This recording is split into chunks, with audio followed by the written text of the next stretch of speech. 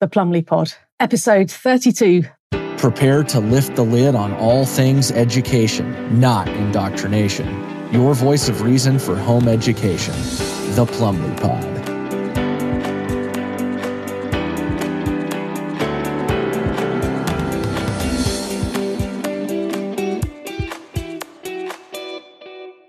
Hello and welcome to the Plumley Pod. I'm unfortunately still your host, Sarah Plumley, but there's a saving grace because today's guest is somebody you've been dying to hear from. And I know it's Bob. Yeah, Bob. You know Bob. Of course you know Bob. Bob's Cartoons, the Bob. Yeah, that Bob. It's Bob Moran. He is a husband. He is a father. He is an amazingly talented illustrator and cartoonist and, quite frankly, a champion artist. And he gets to live to see the results of his art. How extraordinary. You can find all of his masterpieces at bobmoran.co.uk. And sorry for embarrassing you terribly at the start, Bob, but just welcome and thank you so much for what you've contributed thus far, particularly in the last 2.5 years. We are all extremely grateful here. Oh, that's very kind. Thanks for having me on, Sarah. Well, it's not just really kind. I've literally had parents crying down the Zoom to me. It's a bit weird. Like, it's a little bit strange, like having dads crying to me about paintings. It's not really how I imagined my career to pan out, I'm not going to lie. And also having mothers giving me what for about, well, he's not just a painter, he's not just an artist, you should hear him speak. I read his tweets, he can write. Yes, I know, I've been reading his tweets for quite a few years now. You, sir, can write, you can't just paint. And what stands out the most, I have to say, is I'm no writer, not by any stretch of the imagination.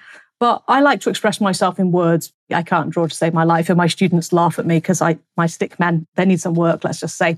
Something you couldn't help with because I'd need someone way below your level to start me off. But anyway, they laugh at my drawings, but that's good because it kind of makes my mathematician sort of side human to them. But with regard to drawing things, it would take me, and I don't say it would, I know it takes me about 1,500 to 3,000 words to say what you can say in one pencil drawing. Before you've even put a single colour on, you've already said everything and in a more incisive and astute way than I could ever manage. And that resonates so much with not just parents, but all people who value freedom everywhere. And it's a silly question that how do you do it? But I'm going to ask it anyway, because whether it's answerable or not, the people who admire your work are just beside themselves with how incisive you are. Sorry, Bob, it's a terrible question, but how do you do it? It is the nightmare question in a sense, but people always ask it. How do you do what you do? Where do you get your ideas from? It's very difficult to answer because I'm not entirely sure myself. If I knew exactly how to generate a killer idea, that I'd sort of be able to do it automatically. I don't sit down and immediately draw an amazing cartoon. I have to sit and work things out. What do I want to say?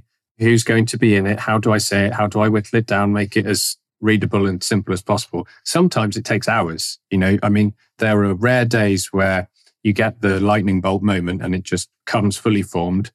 But most of the time you do actually have to sit and figure it out. And it's very hard to understand what's going on in your brain when that's happening. I suppose it's something I've always been able to do to an extent from a very young age, is in simple terms, draw a picture that made people laugh and made some kind of satirical point. Even when I was very little, and we go on like a family holiday, I'd be in the back of the car doing little comic strips of funny things my parents were doing. So it's always been there, and I'm not sure where it comes from. And I guess the last couple of years, it's that combined with a kind of real sense of urgency and passion and anger. And I sort of thought, it's a weapon I have against all this. It might not be much, but it's all I have. It might make a little dent in their armor.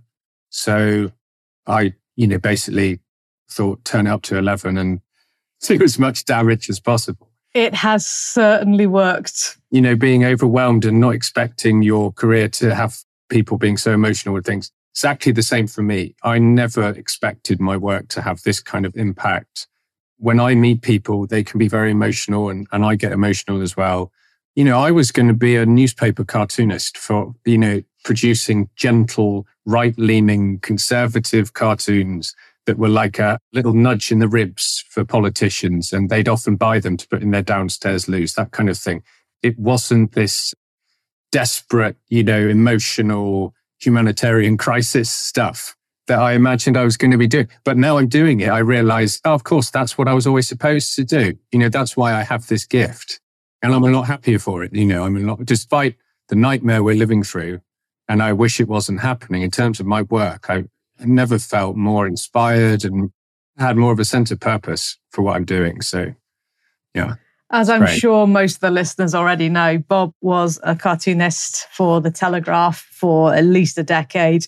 I'm not supposed to know this, and my husband listens to these podcasts, so I'm dead when he hears this one. But I used to secretly buy The Telegraph. I don't buy what I call the fake news media, the mainstream media. I don't, but I did. I bought The Telegraph, but it was because I was a big cricket fan. I loved cricket. I played cricket. I coached cricket, and it was only the Telegraph sports pages that really knew how to talk about cricket. And so you can't just go in and, if I could have, no offense, Bob, I would have just gone in and bought the Telegraph sports pages so I could just do the cricket. But you have to buy the whole thing. And of course, often your cartoons are right there. So I was well aware of you before what I called the pandemic. But since that struck, when did you know, if I may ask, when did you know that there was something wrong? When did you stop making cartoons that would, jab the odd politician to behave a bit better and actually they'd buy a copy to stick in their loo? When did something say to you, something's really wrong here? When did that happen for you? Well, it was quite early on in terms of like the suspicion and the kind of concern about this doesn't make a lot of sense. This is weird. There's something unusual going on very early, before the lockdown or anything. It was kind of, I remember it was mid-February when it was still very much contained to a Chinese story. And I would have discussions with the editors about, this virus thing going on in China. And it was very much like, yet another virus from China they're trying to scare people about. It'll be gone in a week or so. And then when it was declared a pandemic and the news started coming out of Italy, or maybe slightly before the Italy thing even, one day I said, shall I do something on this? Shall I just do one cartoon about this? And they said, yeah, but very much it felt like another one of these stories that would just be gone in a few weeks. That's part of my job, is sort of analyzing the different stories in the news. And you have to figure out which ones are going to stick around and which ones are not really worth bothering with. And it escalated and escalated. And then the Italy thing happened. And then people started talking about locking down. And I went through this phase, I think a lot of people went through, where there was maybe 2 or 3 weeks where I was a bit, should we be careful? Maybe it's something. And obviously, my eldest daughter has cerebral palsy and epilepsy. And when they released all the lists of who was at risk, CP was on there. So we kind of thought, to be safe, we actually took her out of school, before they closed the schools for a couple of weeks, because we didn't know. And then I think around the time they actually said we're going to do a lockdown, as people have been pointing out recently, there had been so much in the preceding couple of weeks about new information about what this thing was, how not dangerous or unprecedented it was in any way, how lockdowns were never part of any plan.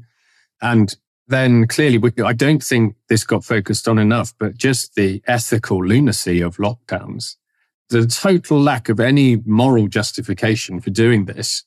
But I just thought at that point, this is so obvious, that this is so clearly nuts, that very quickly everyone will realize, because, people aren't stupid and they're not all morally corrupt. So people will understand, and this will be a situation where governments will have to back out of it, which they do all the time. They start down these roads and then they think, people can see through this. They can see what we're doing. So they'll make an excuse and so because of that, and I think maybe some other journalists felt like that, there wasn't quite the same sense of urgency. There wasn't this idea that, this is really serious, because I genuinely thought that if the politicians didn't do that, most of the journalists would. Most of the journalists would start pointing out, this doesn't make any sense. This is complete lunacy.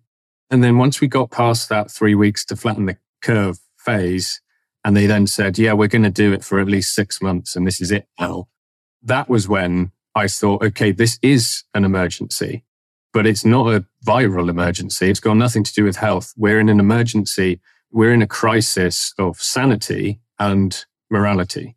And, I thought that the thing is that this is not a road you go down with any easy way of backing up. You're going to be setting precedents here. You are fundamentally changing the way people interact with each other, the way they think about themselves, the relationship between the public and government, the way we treat children. Immediately, you could see like, what the hell are we doing to children here? And so I guess that it was probably by mid-April that I completely changed my output in terms of the kind of messages and the unequivocal opposition to it, I guess.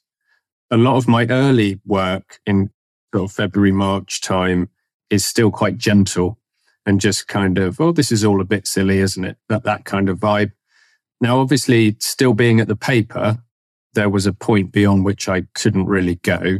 There were certain things I still couldn't draw about. But I did have discussions with editors early on, and I said, look, I don't think there's any moral justification for this. Whatever you want to say about the science and the models and the numbers, morally, this is wrong. And they agreed. And they said, that's fine. We're happy for you to go on that tack with your work.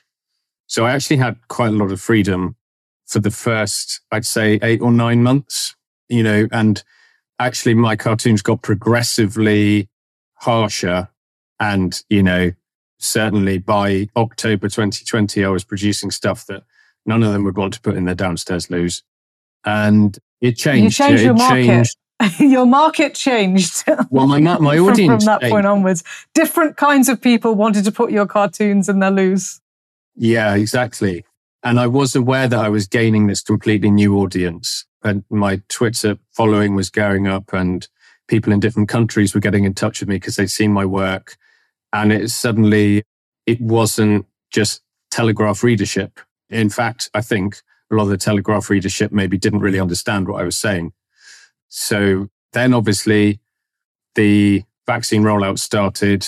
There was a big clampdown on my output and I was constantly being nudged in a direction of do some pro-vaccine stuff, which I wasn't happy about, and that's rare. Actually, that was rare previously. There weren't many times in the previous 10 years of working there where I'd ever had a problem of being steered in a particular direction, do something on this because we've got someone writing about it or our front pages about it. I was fine with that, but I thought this is so important and principles matter so much now that I'm not prepared to do it. And I was lucky because I was about to go off on 6 months of paternity leave as this started. So I kind of got away with it at that stage. And then shortly after I went back, it all fell apart and I ended up being fired. It's shocking to me, Bob. It really is shocking that I have no dog in the vaccine fight. I have no horse in the vaccine race. I did have childhood asthma, childhood epilepsy, and childhood eczema, all under the age of 10. Some of those diseases lasted longer. I can't say where they came from. How could I? But I was experimented on by pharma with regard to drugs for epilepsy. And at the time, my mother agreed to some medication. I don't know how experimental they said it was or wasn't, but she let me have it. It dulled my brain. My grades considerably dropped at school. I went from top sets to nearly bottom sets in 6 months. And I was very poorly. And I was lethargic. I was slow. I was far from my earlier self, and my sports suffered and everything. Then I came off the drugs because I stopped having fits for some reason. I don't know what that was, but I stopped having the drugs. And when the drugs stopped within the next battery of tests, by the end of year 8, I jumped over 150 places in the year. I went straight into all of the top sets. They thought I'd done all of this revision and worked super hard. I hadn't. I'd just been taken off this medication. So whilst I can't talk about vaccines with any kind of authority because I don't know, I can talk about pharma medications that do harm, even though they've passed tests and even though they've been, they stop fits. Yeah, but do you know they stop the child's brain as well? Like there's lots of I was too young to know it wasn't my fight, but I have all the documentary evidence and I've got the certificate saying, congratulations, you've jumped 150 places in the year. How does that happen? How does that happen in terms of bell curve in that kind of numbers? It could have been pure coincidence, Sarah, of course. And who knows, maybe it wasn't the drugs doing it. I mean, it sounds to me like it was probably climate change that was dulling your brain. I think I drank Space Jam special juice. And it just made me smarter. Yeah. I think I was in Space Jam. Maybe I was a child actress in that or something. And they gave me some extra juice and it just made me, made me smart again, restored me to my former position. But no, so I obviously had, I have like a little bit of a radar where it comes to medications because I know how damaging they can be and what kind of harm they can cause to you. And so I was very, very sniffy from early on. My other problem was that in February 2020, I traveled to Texas with my husband to run the Fort Worth Ultramarathon. I'd only ever run one marathon. That was in 2019 in Oslo, the major marathon in Norway. I had a good day. I had a great time. And I thought, I'm going to do an ultra. And I wanted to do an ultra because I wanted to make the marathon seem a bit easier because the marathons it's a long way. It's a really long way. So I was going to do an ultra, this ultra was 50 kilometers, so 31 miles. A normal marathon's 26.2 miles. Okay. And I thought if I could make myself run a bit further, then I would learn what real hardship was and be grateful to just have to run a marathon. It would make my marathon times better. Yeah, okay. I know I'm crazy. I know. I just love sport.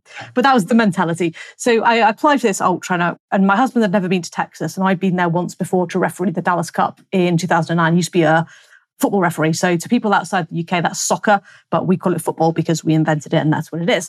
Yes. But I went to referee this tournament and I loved Texas. I was so impressed. There's men everywhere, real men. They had horses, they had guns, they had hats. Yeah. They looked after their women folk, they had children. And I had not seen anything like this from a bit sort of metropolitan, a bit Manchester, a bit South Cheshire. I had not seen anything like this in my life. And I just loved the place. I couldn't get enough of it. I thought, this is where I should be. These people are great.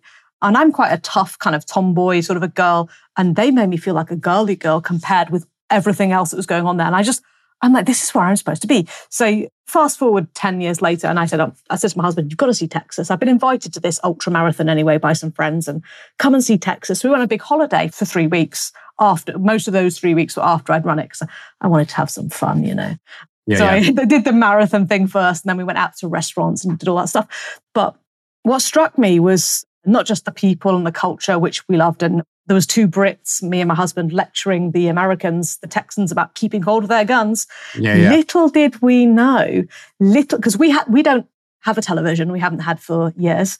Obviously, I don't read the paper, apart from I sometimes have the sports section of the Telegraph for the cricket. Shh, shh, shh, shh, be quiet, be quiet. I sometimes do that, I'm sorry. But apart from that, we don't do any news, any garbage. We live our lives and we take as we find and we do what we think is right to do as decent human beings, regardless of what I call the fake news media is saying.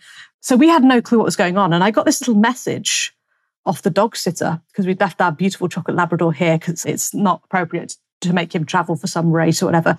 Anyway, she said she left this strange message and I can't remember it for the life of me. And I thought, oh my God, is dog Sally on drugs? I said to my husband, is she okay? She left this really weird message and I wasn't being funny. I'm like, this is a strange message. And my husband's like, we better turn the news on. I'm like, no, what? The television? So in the hotel room, we turn the news on and there's this Wu flu, this China virus, there's this thing going on. And we're like, well, at least we know the dog sitter's not on drugs and she's okay. She's just been watching this. All right, okay, I get it. So, all right, we're a little bit like, this isn't great. So we obviously had a massive journey to make from Dallas-Fort Worth back to London Heathrow, then from Heathrow to Stansted and Stansted back to France. That was the way to get home. Anyway, I said to my husband, we better get to the airport early because there's going to be temperature tests. If this thing's real, there's going to be all kinds of fuss at the airport. We better get there early because this is going to be crazy. So they say 2 hours and we got there 4 hours early because I thought there'd be big problems. It was a joke. We just walked through. There was nothing. There was no tests, no temperature, there was no surveys, there was no doctors, there was no nothing. This was at Dallas-Fort Worth. We're not talking an insignificant airport here. We're talking a major international airport, flying people to Heathrow daily. And there was nothing. There was just nothing there. And my husband and I were like, there's something. This is not right, is it? Compared with what we just watched on the television, compared with what was happening at a major international airport. I'm no genius, but if there is a virus that is communicable via the air, then isn't it smart to stop international travel, as a precaution immediately? I'm not a politician, but I thought that was fairly obvious, no? And based on what we'd been shown from China, happening in China, I guess you might have expected to get to the airport and see people dropping dead in the airport. And that would have said, oh, I've just seen that happen with my own eyes, so maybe there is something going on. Those videos from China are the first and last time anyone ever saw somebody drop dead in the street, allegedly from this supposed virus. Yeah, you're right. Because the propaganda machine hadn't kicked in then. I mean, one of the interesting things I point out is, this silly thing keeps coming up about we should have locked down earlier. We should have locked down a week earlier, 2 weeks earlier. This nonsense. And the point you're talking about when the news was just, there's a deadly pandemic, this deadly virus, the most dangerous thing ever spreading around. We don't really know what it is exactly. Everyone needs to be really careful. People stop going out. People lock themselves down at that point. The mobility data, the whatever it's called, Google mobility data thing shows in the UK, people weren't moving about for those 2 weeks. They were moving around more after the lockdown was imposed, precisely because by that point, a lot of people had worked out there's nothing to worry about. There's actually nothing going on, It shows that if people can see and experience with their own eyes in place a danger, they will react sensibly, And the biggest problem I have with all of this is we've reached a point now where people will experience things. They'll meet people, the people around them, the place where they live, and they'll see no evidence of danger, okay? Or they will see people who are constantly ill because they've been injected with something, for example. Then they'll go and put on their television, and the television will tell them the opposite of what they've just seen. And that will be what they base their idea of reality on.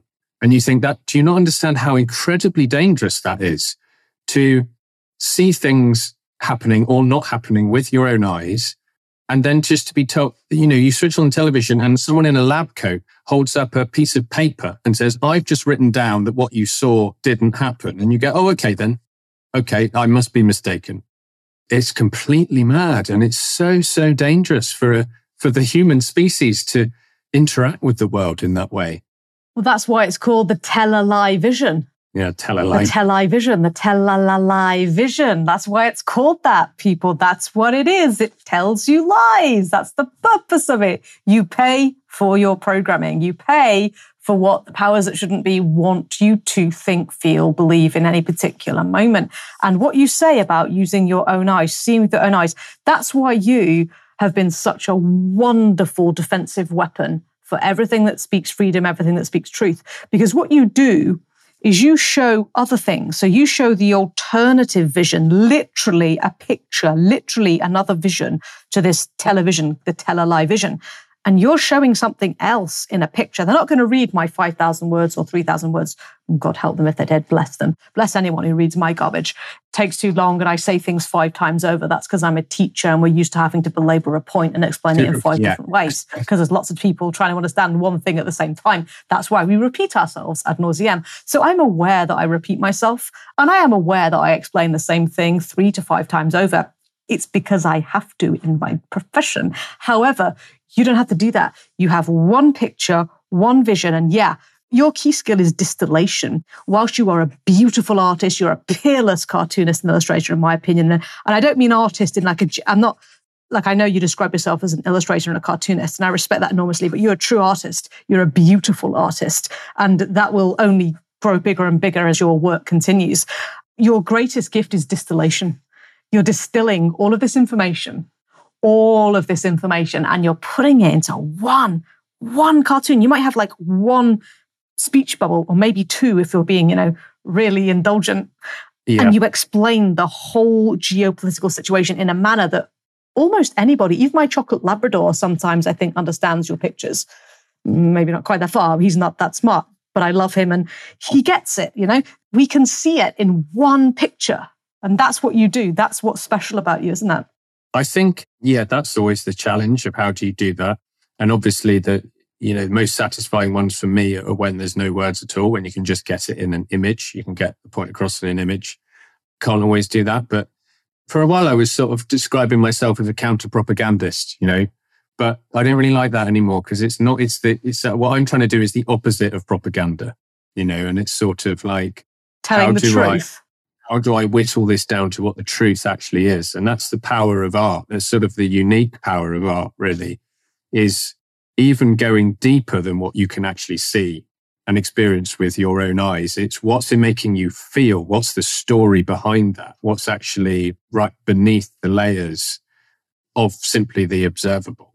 So, I mean, that's what I'm trying to do. I think it's one of the great things about having young children, actually, is that and homeschooling, because they're always here and I'm up here working. So my 7-year-old son will often pop up and say, "What are you drawing, Daddy?" And he'll ask me to explain it to him. And if I can explain it to him and he gets it, I know I'm probably doing okay because I've whittled it down enough, Yeah, I'm not saying I aim my stuff at 7-year-olds, but let's face it, a lot of the people who need waking up are, below that level. So... Well, The Sun, the biggest selling newspaper still to this day, unbelievably in the United Kingdom, has a reading age of about 9 years old, I think, last time studies were done. So I might be a little bit out of date. But if the vast majority of people are reading a daily rag aimed at the literacy level of a 9-year-old, then you're pretty much spot on. If your 7-year-old's going, "Yes, Dad, I understand your cartoons," then yeah, we're hitting the mark. And well, there you go. So my chocolate Labrador's basically getting it. Yes, my Labrador's almost on the same page as the Sun readers. Yeah. We're doing it. You're really communicating something, and it's been beautiful. Why? And I ask this totally sincerely because I genuinely do not read the fake news media. We don't have a television. I know a lot of people say that, but we actually don't. So what happened with the Telegraph? Like, why did they get rid of probably the greatest cartoonist they've ever had and ever will have? Like, what happened? What were they thinking? It was, I suppose, complicated and not complicated at the same time. It didn't come as a total shock to me because there had been controversy behind the scenes and friction. I became very vocal on Twitter, which I never had been before all this started. I was on there, I had about 5,000 followers, and all I do is put out my cartoons and nothing else, And when this started, once I reached that point where I was like, hang on a minute, where's everyone else? No one else is saying this stuff, no one else is joining this fight and pointing these things out. So I thought I need to supplement things. I need to start tweeting as well, making threads. And sometimes I'd illustrate them with my cartoons and things like that. And I began to get colleagues sort of arguing with me on Twitter when I say these things like people shouldn't follow the rules or we should have the schools open is another example. We should put children first. Or you're putting lives in danger. Where's your evidence for this? Where's, the classic citation? Have you got citation for that? Have I got citation for the fact that abusing children is wrong? I mean, why are you asking? Anyway, usually what I do is email them privately on the work email and begin by saying, "Hey, we work for the same organization. Let's not fight on a public platform." And I would try and send them some evidence to the points I was making and sort of urge them to investigate this stuff. And a lot of them, I think, got very stroppy. And I know they went to the chief executives and demanded that I should be fired. This is sort of towards the end of 2020. But sorry to interject. Yeah. How disgustingly professional you are. How disgustingly professional you are. How many other people, when being attacked by colleagues at work, and I'm sorry, I'm shooting from the hip here, but if I was attacked by colleagues at work on social media, I would shoot them the hell down right there in public on social media, and I don't give one. Like, I know that's perhaps not the best. That's like the woman in me, I think, rather than the man. Yeah, I get it. But do you know what? Like, what an extremely professional thing to do, to have a little private conversation, say, "Hey, hang on a minute, we work for the same organization. Let's just," like, what a dream employee. What a true hero and true professional you are. That's amazing. Like, I can't think of somebody else who would have put up with that and done that, particularly given, how prominent you were anyway with your cartoons in the Telegraph before any of this nonsense. Power to you. Massive respect. Maybe naively, I thought if I tried to approach them in a friendly, professional way, maybe I could sway them, maybe I could change their mind and get them to do some actual investigative journalism, which they weren't doing. I won't go into it too much, but some of them would literally say to me things like, I don't know if you remember, but there was a point where all the hospitals were supposedly full of children with COVID. And this was all over the media. there were newspaper reports of nurses saying our ICU is full of children. And I said on Twitter, I said, this isn't happening. And this is really concerning because we're supposedly doing all of this and destroying everything that gives life meaning for the health service. And the health service is lying to the public about what's going on. And this guy, this journalist at work, says, well, that's a pretty serious allegation. I assume you have some evidence for that. So anyway, I'd emailed him the evidence and explained, well, look, he then came back and said, well, yeah, of course I know, because we were going to run a story about that. But I actually went to the hospital in question and checked with the doctor who told me it wasn't true. So we pulled the story. And I said, no, you don't pull the story. You write a new story confirming that, yes, these nurses and other health professionals are lying. What's going on here? It was just like they all forgot what journalism was supposed to be. It was extraordinary. Anyway, this little group of them, I think, were really put out after being told, as I understand from the people at the top, look, we're not going to fire him, leave him alone. We're fine with what he's doing. And they then, I think, I don't have evidence for this, but I'm pretty sure they then went to places like Private Eye and some other left-wing publications or pro-lockdown people and got some fairly nasty smear pieces written about me and saying how everyone at the paper wanted me out and all this sort of quite nasty stuff about my family as well, which, totally unfounded. So anyway, that made me think, on the one hand, this is getting a bit dodgy.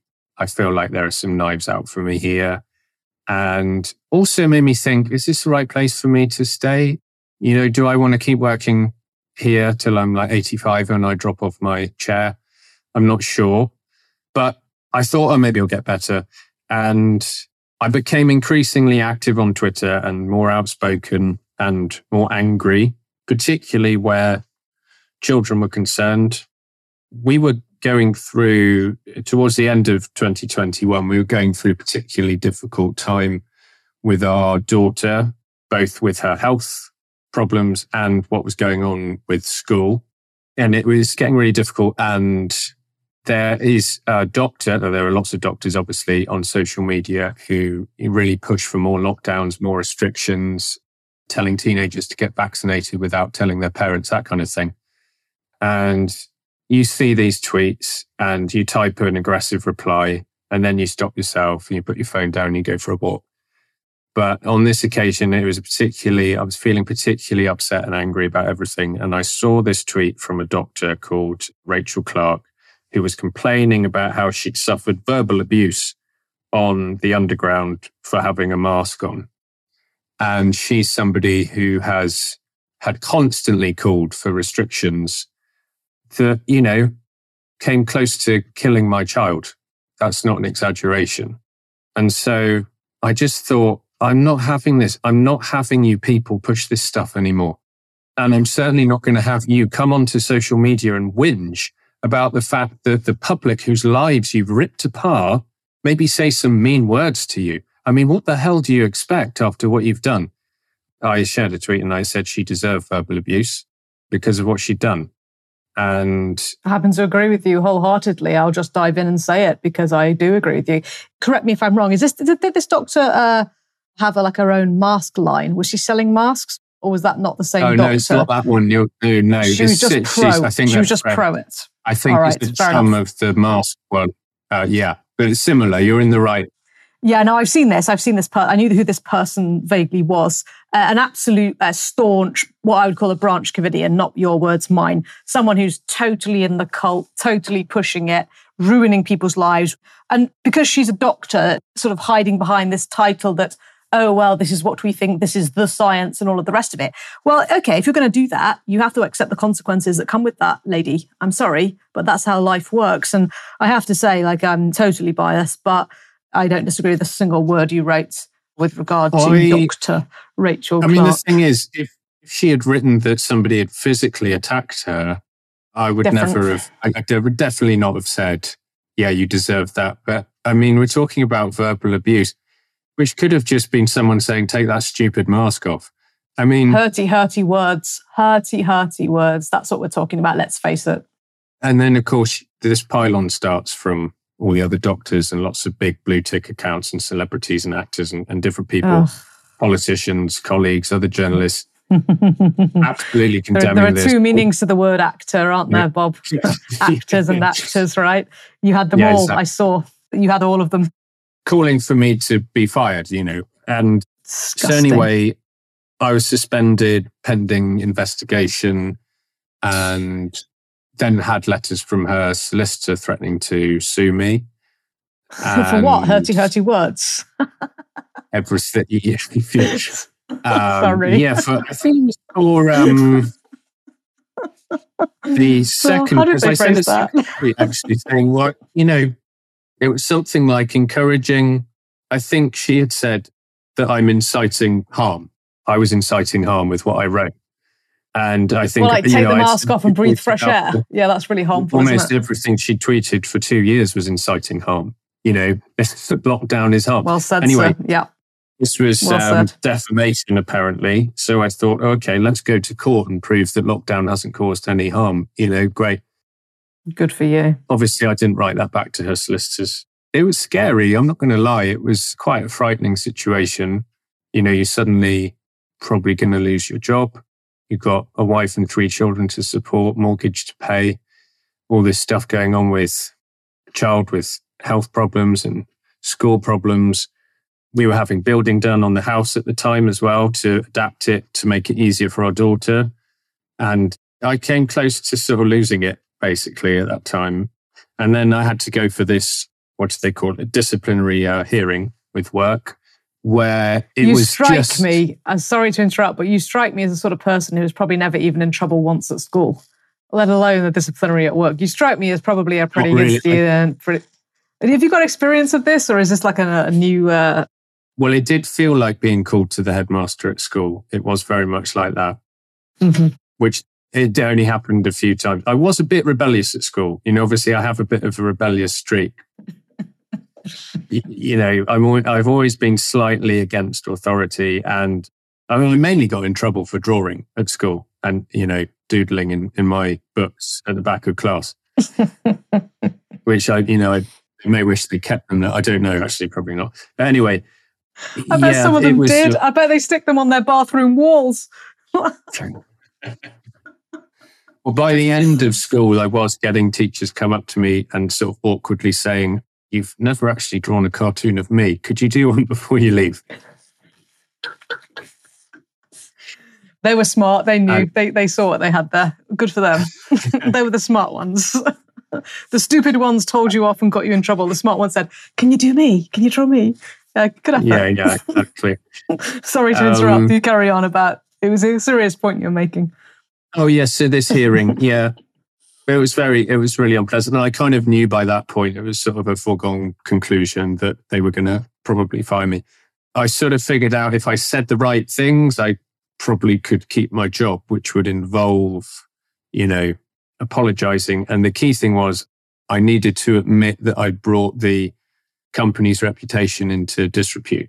That was the key point, which I refused to do, because I said, look, here are some of the things you've published over the past couple of years, calling for lockdowns, calling for schools to be closed, pro-mask, pieces sponsored by the Bill and Melinda Gates Foundation, all of this stuff. And I said, in the eyes of history, your reputation is already damaged.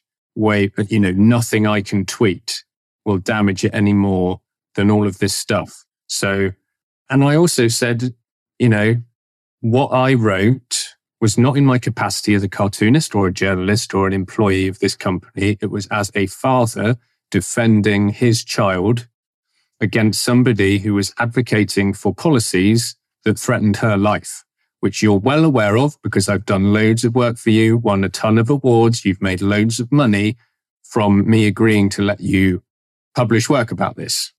And they said, it's not relevant. We don't care. It's not relevant to this situation at all.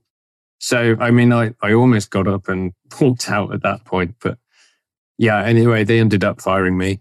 So I was suddenly in this situation where a job I thought I would probably have till I was in my 80s was gone and wasn't really sure what I was going to do next.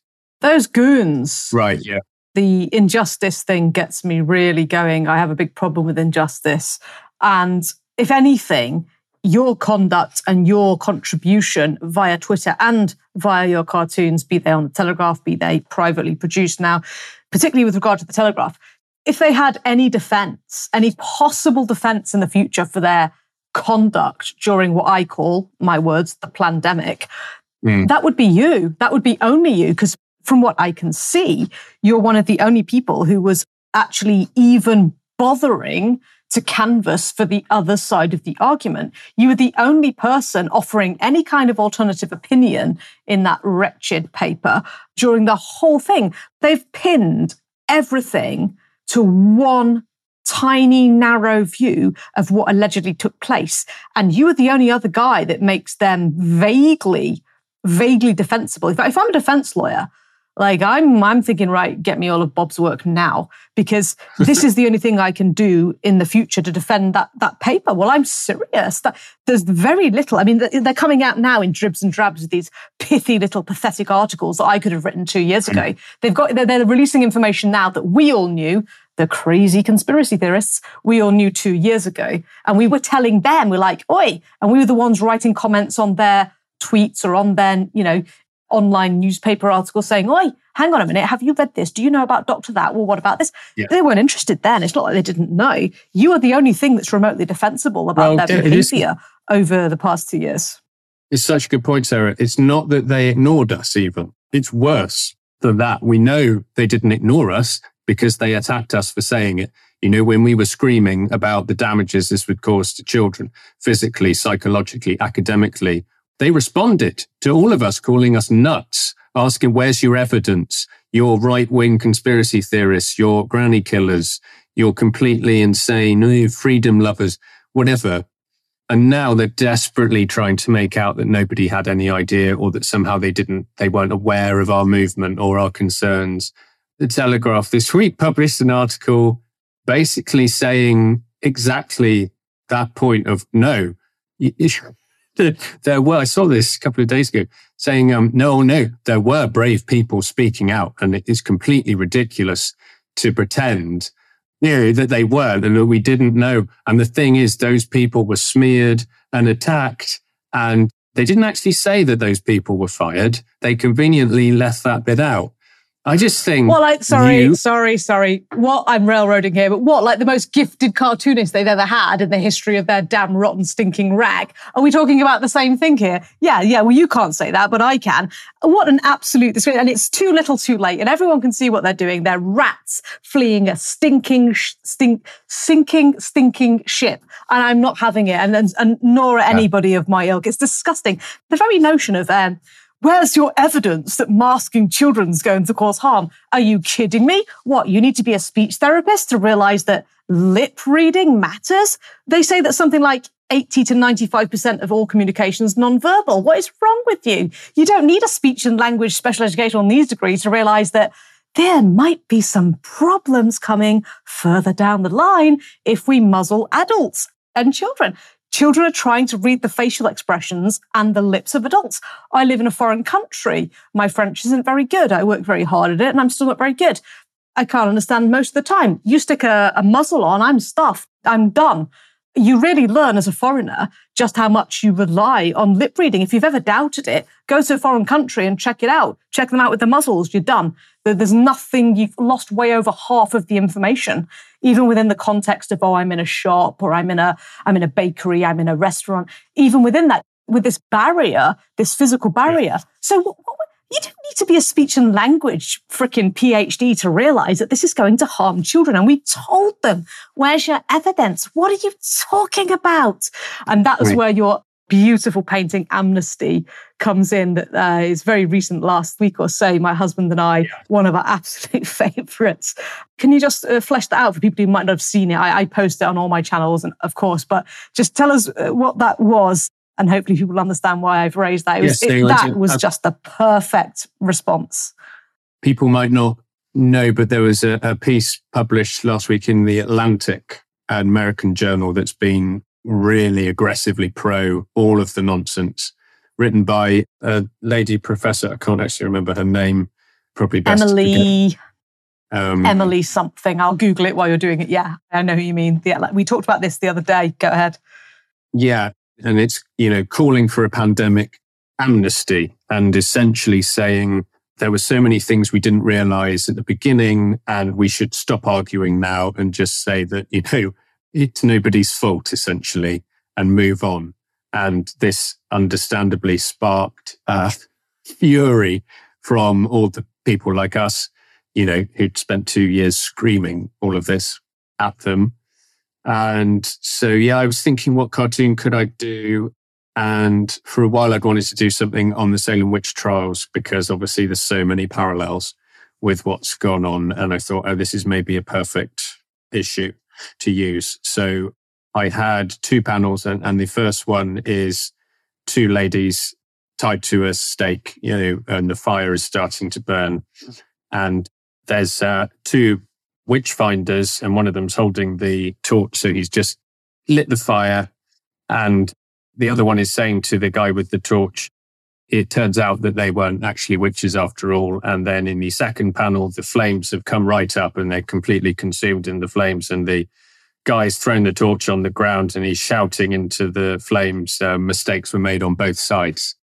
Which I thought was, it's kind of not really. It was much one of the most the absurdity of this. It's one of the most satisfying things from our side of the view of the whole thing in the last 2.5 years. I have to say that was just a moment of sheer and utter unbridled relief. Thank you, Bob. Yeah, I think that's what I love about the work is that when I'm able to give people like a rebuttal, a quick and super effective rebuttal that they can just post under anybody, calling for amnesty or whatever. That's really satisfying.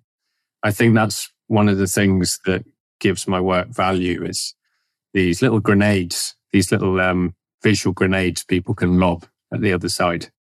Distilled and concentrated and beautifully observed. The Atlantic article we're referencing, let's declare a pandemic amnesty. Oh, she's missed the L out of pandemic, silly girl. Let's declare a pandemic amnesty, I think she meant, by Emily Oster. Well, Miss Emily Oster, I'm very sorry, but we're not having it. And shame on you. Shame on you. I was talking the other day with Darren of Plymouth about the exact same article, and we were disgusted how that's not how real men behave.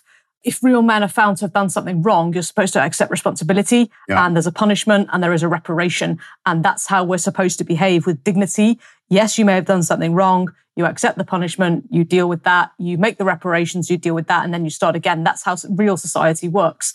And this, I said, it's a girly, it's pathetic, it's, nobody meant it, nobody meant no harm, let's all be Miss Honey. And Darren said, well, yeah, it's a woman that wrote it. I said, well, regardless of that, and it was, he's completely right, regardless of that, this is such a girly attitude and it's not acceptable. It is not acceptable in a grown-up society. We have to be real men, and real women are supposed to support real men. And this is a disgusting attitude. Oh, let's forget.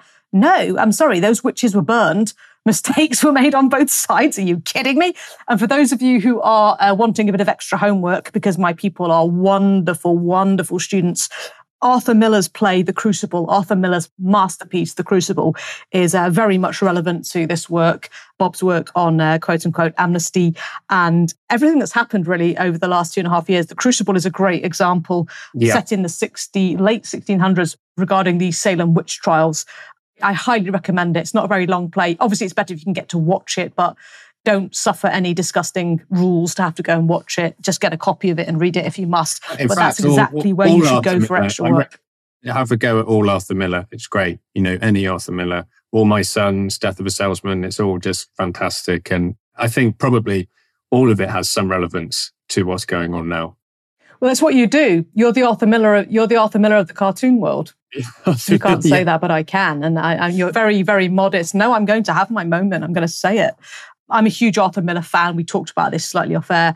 my dreams were to be a British playwright, and my greatest influence is Arthur Miller, because every single play he writes is about a universal theme of humanity, something that is very important. It has a message, and it has a moral message to humanity, or a warning of some kind. Every single play he's written, and you mentioned there All My Sons, it's a lesser known. Not a lot of people have seen or read that one. It's a beautiful, beautiful story, tragic. Yeah. There's Death of a Salesman, of course, which is very famous, A View from the Bridge, and The Crucible, and many, many more. None of his work is chewing gum. None of it's superfluous. All of it really means something. And he's a wonderful, wonderful master playwright. But that's exactly what you're doing with your work. Your art is in a different format. It's cartoons, it's illustrations. To me, it's beautiful art, it's paintings. You're the only artist my husband and I have ever agreed on as a genuine artist. We agree on everything except two things. Number one, Clint Eastwood. He loves him. I say he can't act. And he can't. I should know. I've been to drama school. Terrible. So we argue about Clint Eastwood all the time. He makes me watch them. I want to poke my eyes out. And we argue about art. We don't have a single piece of proper art in our house. And it's because we just can't agree. We love art, but we argue about what's the best. Do you know what? You've just solved it. You're the only artist we agree on. We agree on all of your pieces of art. So, we've got a future. We can actually furnish our home now with an artist we both agree on. So thank you. You've solved one of the two arguments. How I'm going to solve Clint Eastwood, I'll never know. But please God, he's made his last movie for all of our sakes. But at least we solved this. And what you're doing, in all seriousness, I joke about a little bit. My husband and I do have this serious argument about art, and we do definitely agree on you. But in all seriousness, you're the Arthur Miller of your industry. All of your work, and I'm talking about the last 2.5 years in particular, all of it means something. All of it is absolutely on the money, and nothing is wasted. You don't waste a single brushstroke. You said earlier, like trying to paint something without a caption, with no words at all, or the absolute minimum words. It's just, they are masterpieces. And I know you can't say that, but I genuinely mean that. And I'm not just spouting. Like I have so many parents contacting me all the time in tears because of the things that you've painted. Elated about the things that you're making them feel good.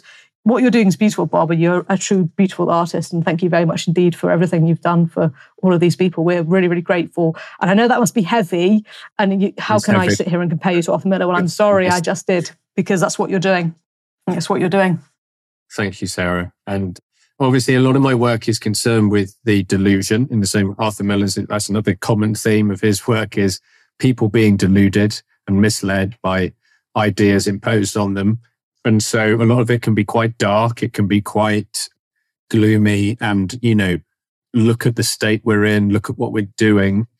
I try occasionally, I sort of think I need to do something optimistic. I need to do something about the truth and the light and the love, the alternative. And, one of the basic things that's happened is people have been made to forget fundamental moral truths. And sometimes I just think, let's try and remind them of what those are, because suddenly it's become incredibly controversial to point them out, dangerous. So that, the one I did early on of the couple on the hill that says, never surrender your right to be with the people you love. I was going to say that. I was just going to ask you about the old couple. Yeah. that I was just going to butt in and, and debate than anything else. Because it was right at that point, I think it was September 2020, you could say at the height of the kind of lockdown mania. And people on the other side just hated it. They thought it was the most disgusting, irresponsible message. Being human's a disgusting, irresponsible message. When? How? Yeah. In what circumstances? Yeah. It's beautiful. It's absolutely beautiful. The other one was Mama. I think it was Mama, with the big bear rescuing the baby bear from the cage. That's come more recently. But that's another one of those moments that really punches you in the solar plexus, really hits you. I've had a lot of people hit very hard by that. Huge amounts of emotion because you just nailed it again. You just nailed it. They don't want your family to be important. They want the state to be important, not your family. And you just smashed it again. And I had a huge wave of emotion over that one.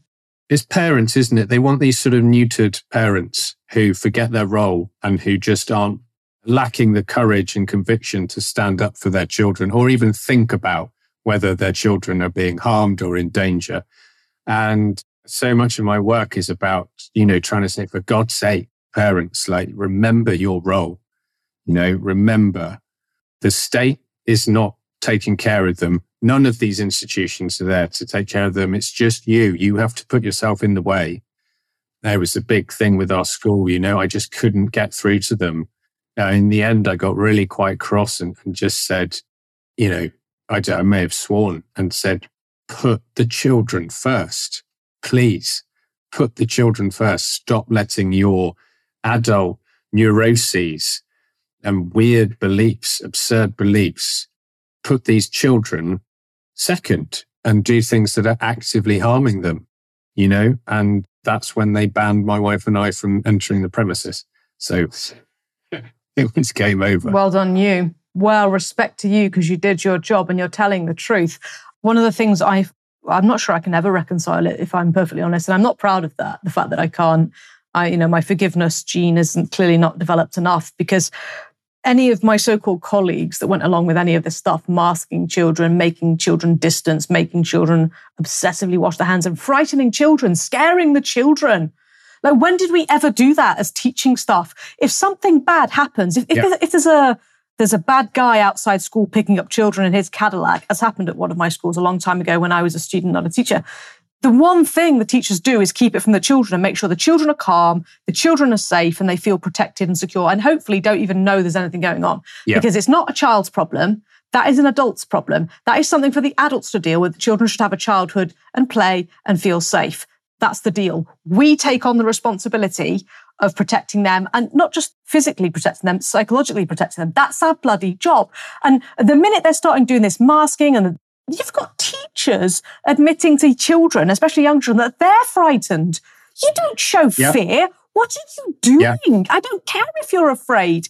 If you're a soldier in the trenches, if you're a lieutenant, a minor officer, you don't show fear. You've got to lead those men. You have a job to do. It's a complete disgrace that these so-called adults superimpose their fear onto these young children, ditched their fear. They completely dropped their responsibility.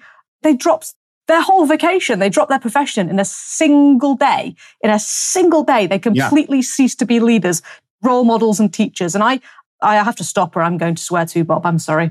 You go. They not only dropped their responsibility, they put the responsibility on the shoulders of the children. That was another one of the disgusting things. It's not just that they didn't shelter these children from the fear, like in your example of the dodgy guy outside the gates. It's the equivalent of going in, not only telling them that this man is there, but saying also, it's your fault that he's there. It's because of you. My son, my 7-year-old son came home one day from school, and obviously he was aware of the nonsense because we'd sort of had to make it clear to him that, all of this stuff, it's not necessary. There's nothing to worry about. He came home one day and said, "Oh, Daddy, they told us today that we all have to be superheroes at school." And I immediately thought, oh dear, I bet I know what this is about. I said, well, what do you mean? He said, we have to be superheroes to save adults from getting viruses. So that's why we have to wash our hands and wear masks and not sit near our friends and get vaccinated. And I said, obviously I explained to him, no, you don't. That's wrong. And then I wrote an email saying, what the hell are you doing putting this idea in children's heads? Why do you think it's a good idea to put that burden on a child? Do you have any idea the level of guilt they are going to end up feeling? The kind of psychological damage this is going to cause if you say to them, it's their fault if adults get some kind of respiratory illness. When in the whole history of humanity have we ever thought that was a good idea? Even if it's true, we do not dump this stuff on the children. Even it's our responsibility. Even if it's true, we're the grown-ups. It's our responsibility. People would reply to some of my cartoons and things saying, well, how's the child going to feel at his grandmother's funeral knowing that he killed his grandmother? And I would say, why the hell would you tell a child that? But like you were saying, it's astonishing that all it took was 3 or 4 weeks of fear propaganda to make people start doing these morally disgusting things to their own children or teachers to the children in their class.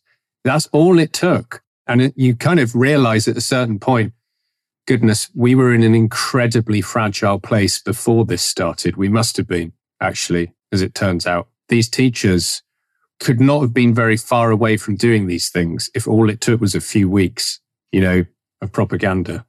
It wasn't long enough, was it? This has been going on for decades behind the scenes. This was prepared. This was carefully positioned, because you can't do that much brainwashing in 4 weeks of social media and fake news media, newspaper, all that. So you just can't. It takes a much, much longer than that. And I've been on the inside of teachers and teacher training for way beyond that. And I've seen it firsthand. I've seen it.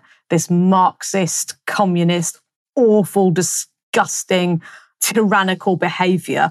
They're no longer teaching what in loco parentis truly means in teacher training schools, in colleges, universities. There was no training given really properly for pastoral care, only to find disabilities and find, oh, there's a special educational need here, even when there wasn't, because the school gets more money. There was no actual, real, genuine care for the human beings and treating people on the individual merits that they present with. Everyone's different. Everyone has special educational needs, actually. We're all different. So we all need very different stuff. I was much more open to sports and outdoors and physical stuff. Other children are more cerebral and internalized, and the whole thing has been manipulated, and it's been manipulated over a very, very long period of time, because the speed is just too quick, Bob. There's no way they managed to do that coup in 4 weeks. There's just no way. It was already there. And I think back across my teaching career, and I can't think of a single teacher that would have even admitted to have reading the Telegraph. Like, I used to hide it because I read the sports pages. Because I was hiding it not because it's the Telegraph, because it's a right of centre paper. I was hiding it because I didn't want anyone to think I read newspapers at all. Because I was, thanks to my husband, who's been awake for about 30 odd years, bless him. I think my husband might have been that bloke that David Icke was talking about. You know, that other guy in the telephone box when he couldn't tell anybody and no one was interested. I think my husband might have been that one other guy that might have been interested. But anyway, whether he was or whether he wasn't, my husband's been on at me for years, and he was dead right. And it's quite embarrassing, especially as the woman who obviously knows everything and is always right. Lol. So yeah, it's been really a bit of a steep learning curve for me, because everything he's ever said has basically come true.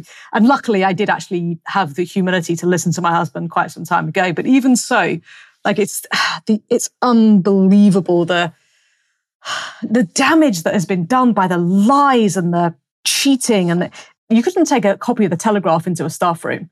And even at a school in the south of England, like, you wouldn't dare. You might take in a Guardian, and if you're really edgy, the Independent, which is, if you're calling yourself the Independent, well, you've obviously got issues, haven't you?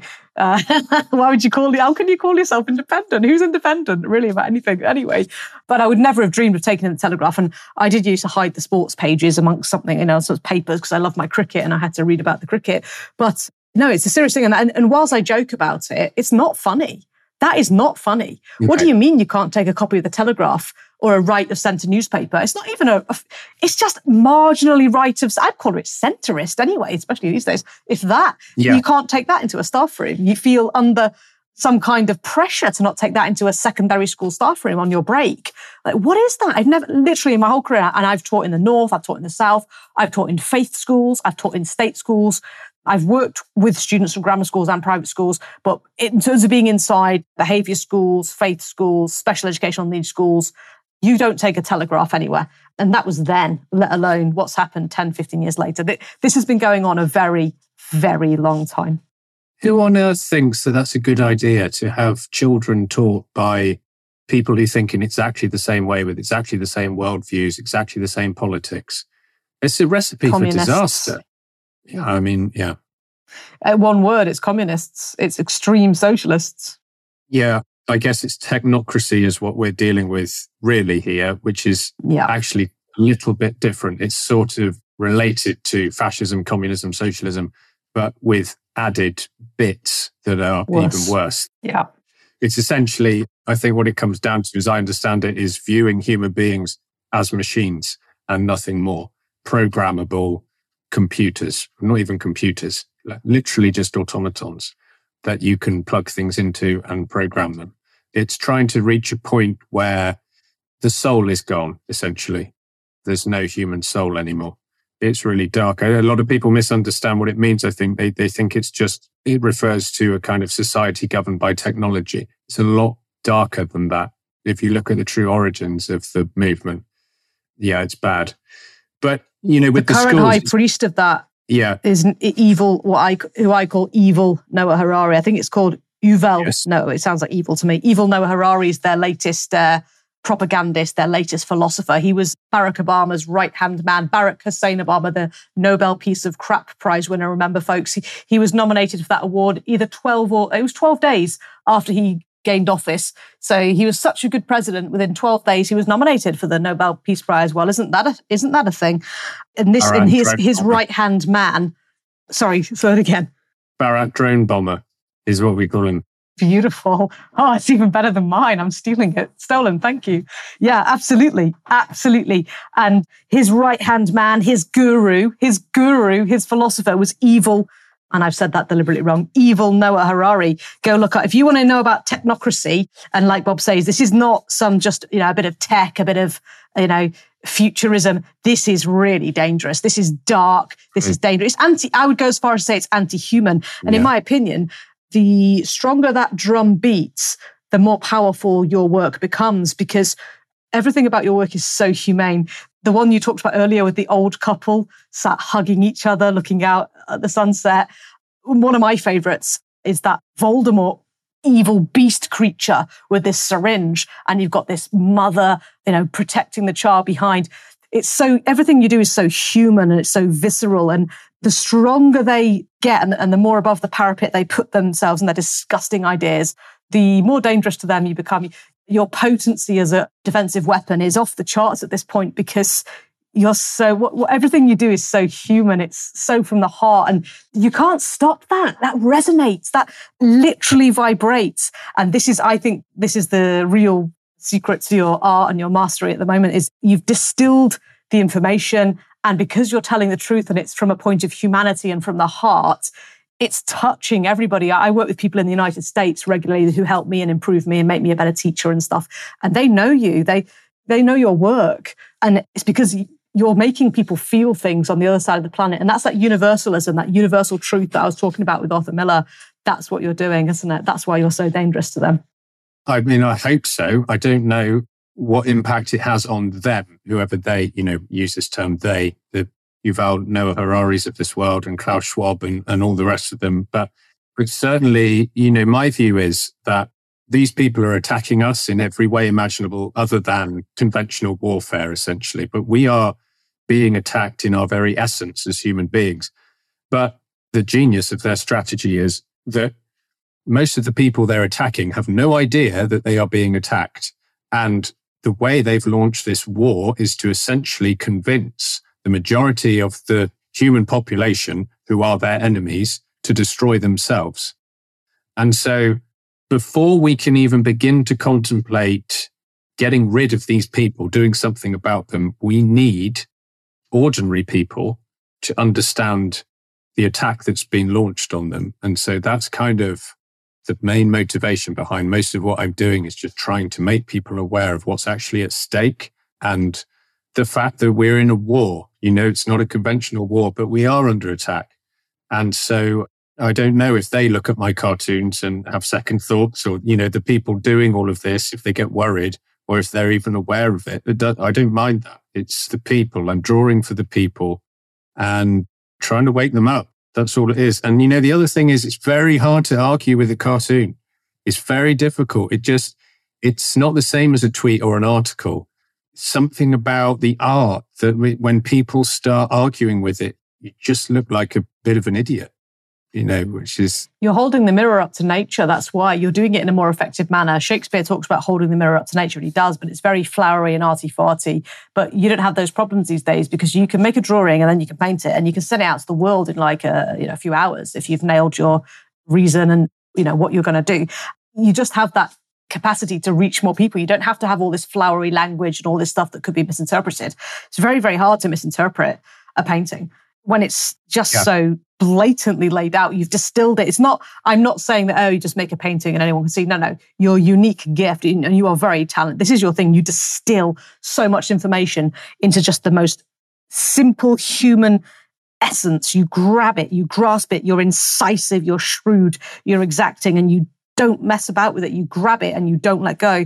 And people can see that straight away. And you're right. There's people can argue about this word or that word and deliberately misinterpret language. It's very hard to mess up with a painting. And they're really suffering from it. And I don't care about that. I'm with you. I don't care about the powers that shouldn't be and whether they're scared or not. I admire the fact that you're waking up people who perhaps otherwise wouldn't get it. For me, I'm just working with the people who are already awake and trying to help them remove their children from the state indoctrination centres. They're also known as schools, but they're state indoctrination centres, make no mistake. And I'm so grateful that my job is to get to work with these people and to help these people, because these are the best people and they're the ones they rave about. And I'm not just saying it because you're here. Like, these people rave about your work, and rightly so. It's beautiful. And I really do mean it. I've had parents in tears and all sorts talking to me about your latest creation. I have to keep on top of everything you paint and everything you tweet, actually, because otherwise my parents are telling me things I don't know about. So I'm all over your work, especially at this moment in time.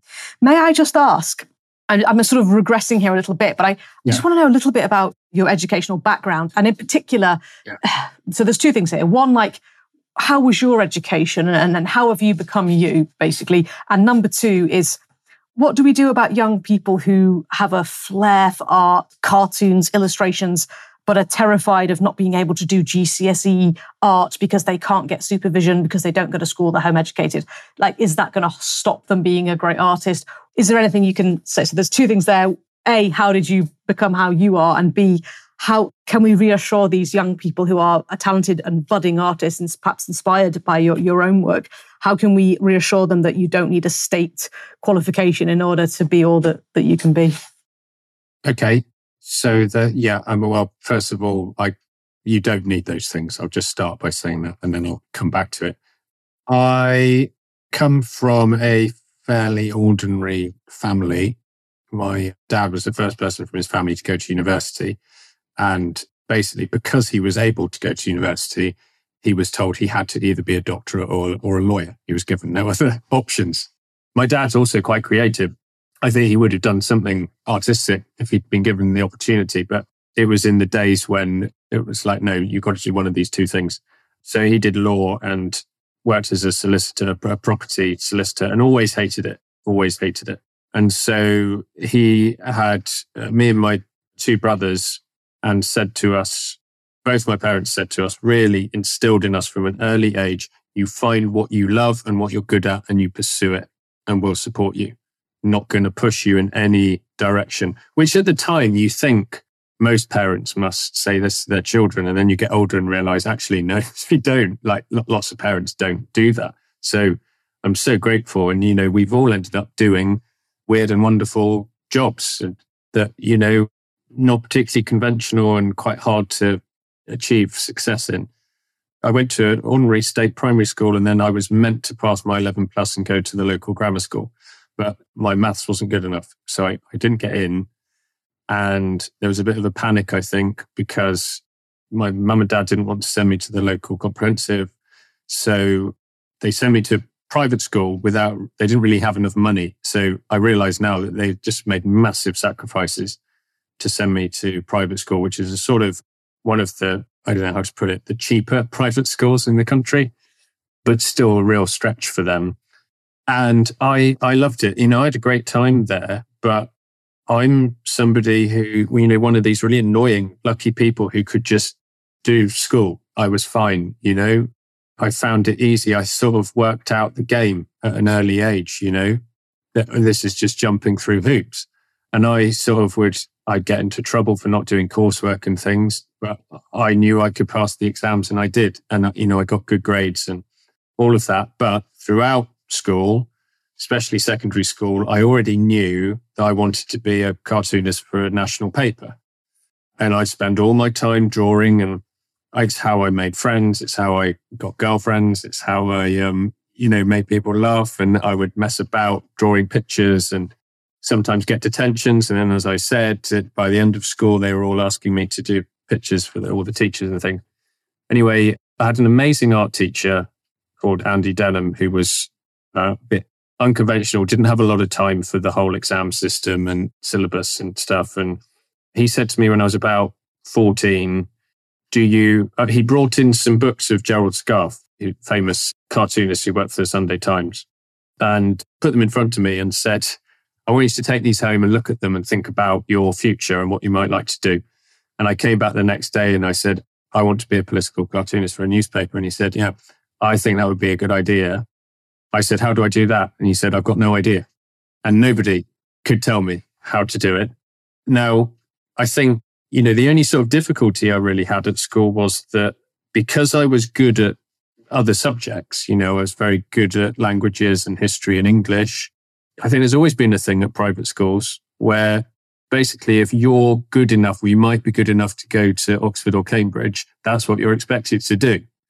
And so some of my teachers were saying, well, you could apply to Oxbridge to read English. So that's what you must do. And I was saying, no, I'm going to be a cartoonist for a newspaper. And they would just laugh at me and say, no, you're not. Nobody does that. You can't do that. There's no way of doing that. And, they would sort of start saying, if you do that, it's a waste. You completely wasted your education because you won't succeed. And I remember this parents' evening where they sort of confronted my mum and dad about it. And I could tell that these teachers were expecting them to side with with the staff. And go, oh yeah, he's mad. We've been trying to, and my mum just said, no, he's going to be a cartoonist. And they didn't really know what to say. And so, I went to, after school, I went and did a foundation course for a year in art and then applied to do a degree in illustration at Falmouth University. And now looking back now, that wasn't completely necessary to get to where I am today. But, I was in the system and it was just like, it's still going on. You have to go to university if you get A levels. It was a very good course. It was the only one in the country I could find where they would allow political stuff. I went to lots and lots of different places and, was honest and said, I want to do satirical work for newspapers. And almost all of them said, well, we won't let you do that here because it's not art. Or, I could understand to an extent because it's sort of a combination of journalism but there's also a bit of a thing I encountered. Or valued in your lifetime, probably. Well, there's also this thing of the fact that it's actually a real job that you get paid for that a lot of art tutors don't really like, You mean you actually want to make money out of your talent? No, we don't do that here. But socialism. I went to I went to Falmouth and there's still, even there still wasn't a lot of help in how do you actually get into this weird niche industry. But I learned a lot of professional skills and, developed my work. And so, I'll tell this story about New York because I think this is important as well. In our last year, we did a trip to New York and the weeks before we had to phone and make appointments with publishers and agents with a view to showing them our portfolios and getting feedback. It was a really cool trip. It was very exciting. And I managed to get an appointment with Rolling Stone magazine, which I was chuffed about. And so I went along to Rolling Stone offices. And as you go in to their impressive New York building, the corridor is just lined with cartoons and caricatures that they've had in the magazine. So I was thinking, okay, this is promising. And I was shown into this, fancy glass office with the art editor. I can't remember her name, lady art editor. And she flicked through my portfolio that was, full of cartoons. This was back in 2007, 2008, I think. So it was all George Bush, Hillary Clinton, Obama. And she flipped through. She didn't say anything. And then she closed it and handed it back to me. And she said, Bob, I'm going to level with you. She said, to be a great cartoonist, you've either got it or you haven't. Bob, you don't have it. She said, you are not a cartoonist. And that was it. So I said, oh, okay, well, I think I probably am. But she said, oh, take it from me, Bob. You're not a cartoonist. You need to abandon this right now. So that was, I don't know if she listens to your podcast, but I'd say, you know what? I think I probably did have it. But oh, wow, that was not what I was expecting from this story. That was not what I was expecting at all. No, but these stories, they're kind of interesting. And I think that obviously it's slightly self-indulgent to tell them. But the reason I think it's important is that anyone, particularly if you're pursuing some kind of creative path, there'll be someone right now, some young person who's being told the same type of thing from some kind of talentless, overpaid idiot who has no idea what they're talking about, who's basically saying, you know who you've always known you are since the age of 3? Well, you're not that person. And I think it's important that people understand that everyone has this. Everyone has to go through this rejection and being told you're not good enough, and really having to kind of search inside yourself and know that you have got what it takes, and you can't give up on this thing because it's actually part of what makes you you. So yeah, I would just say a lot of the time, these people do not know what they're talking about.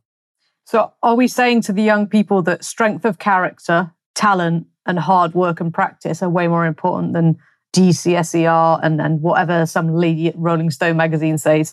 Is it more about the strength of character, the talent, and the hard work, putting in the practice? Are those the things that are going to make the difference for these young people? Yeah, let me just stress that Rolling Stone incident was an exception. That was not. So all of the other meetings went very, very well. And I actually came away with my first bit of work that was for Vanity Fair magazine, which was pretty cool and very well paid before I'd even graduated.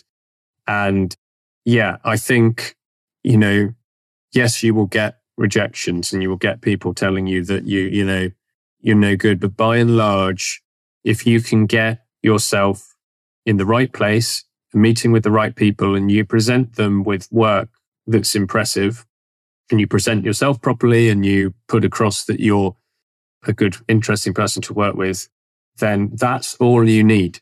Nobody at any point in my career has ever asked me what I got in my GCSE art or A-level art or any other exam, because it's not relevant, because they're stood there looking at your work.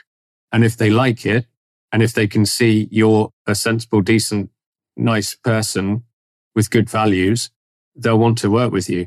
And I think, the whole system of exams and GCSEs and A-levels is pretty ridiculous. But especially when it comes to something like art, it really does seem stupid. And I did quite well, but only just managed to do well in GCSE and A-level art because it's too broad. Art is too broad, and people who want to be artists and people who are talented artists have so many different reasons for doing it and types of work they want to do. And it takes such a lot of nurturing and going to different places and thinking about different things, experiencing different things, that to start examining people when they're 14, 15 in that way is just a bit mad. And like I say, nobody later on in your life cares what you've got. So don't worry about GCSEs in art and A-levels in art. If you know that it's your thing, if you know it's what you're supposed to do, if drawing or painting or whatever it is, sculpture is the way you're able to make sense of the world, then you're an artist and that's what you're meant to do. And no examiner can take that away from you. That's the thing. Well, I think it's awfully important that I should point out in this moment, Bob, very serious matter, that I'm a GCSE mathematics examiner. Right. And I think GCSEs are terribly important. Now I'm joking. I'm not joking about being an examiner, I am, but I completely agree with you. They're not important at all. And I'm a GCSE maths examiner. And thank God somebody like you, someone of your ilk, has just told the truth, the whole truth. And there's no point in anyone listening to me. I'm just an examiner, but they'll listen to you. They will listen to you because of your work and your work proof. Your proof is right there for everybody to see. Everyone can see your work, and you just said it right there. You just said it. Well done. I'm going to shut up because I cannot finish it any better than that way. You're absolutely right that the proof is in the pudding. It's your work, it's your character, it's your attitude, and that's exactly what has come to the fore with you, particularly during the last couple of years. Thank you so much for the time that you've generously given. I kind of feel guilty because you need to get back to painting because we want to see more. But you're so eloquent. You are so eloquent as well. And you can see that your intelligence and your endeavor and your background is all sort of fused together to in this melting pot. We're back to the crucible, aren't we? All of this stuff has come together at the right time and you just stuck to your beliefs. You were resolute. You were a real man and you told the truth and you did it in the best way you knew how through your art. And we're super grateful to you. And please, will you tell everybody where they can find more of your work before you go? Yeah, so obviously you can find me on Twitter at Bob's Cartoons. I'm also on Getter, on Instagram. I have a Telegram channel, and my website is the best place to go really to see everything. That's bobmoran.co.uk, where you can, if you're a publisher or if you've got any kind of website or even just making a leaflet or a blog, you can download high-res versions of my work and use it completely free. There's no syndication charge or anything like that. You can order prints on there, framed or unframed, and you can buy the original artworks as well. Thank you very much indeed. All the links will be beneath the podcast when this comes out. And just finally, a personal note from me, thank you so much. One of the roles that we haven't touched on that you've done is you've really provided a good cheer, good heart and good spirit to those of us who are fighting. And you make us feel just that little bit better when we're suffering and we're struggling for the right reasons. And thank you very, very much indeed for that. Your work has been extremely powerful. And just know that you're helping the best people do the right things for the right reasons. And even if that's all it is, and it's not, but even if that's all it is, that's huge because you're keeping the people who are doing the real work going. And I cannot thank you enough for that. Cheers, Bob. Oh, thanks. It's been an absolute pleasure speaking to you, Sarah. And I'd just like to send all my best wishes to your listeners, to all of your community, to all of the homeschool parents out there doing a wonderful thing. And I'm so glad to be part of this community of homeschoolers now. It's great. And yeah, keep going and stay strong. And lots of love to all of you. We will. Thanks, Bob. You're our champion. Ladies and gentlemen, that was Bob Moran, the Bob. Yes, Bob's Cartoons. There's only one Bob. You know who this is. Go check out his work at bobmoran.co.uk. And of course, you can find him on Twitter at Bob's Cartoons. And remember, I say this almost every time, and if not, I should say it more. Your children can either be schooled or they can be educated. Either schooled or educated. And these things are mutually exclusive. Take back your individual sovereignty and that of your family. Visit sarahplumley.substack.com and subscribe for free to stay up to speed with all things education, not indoctrination.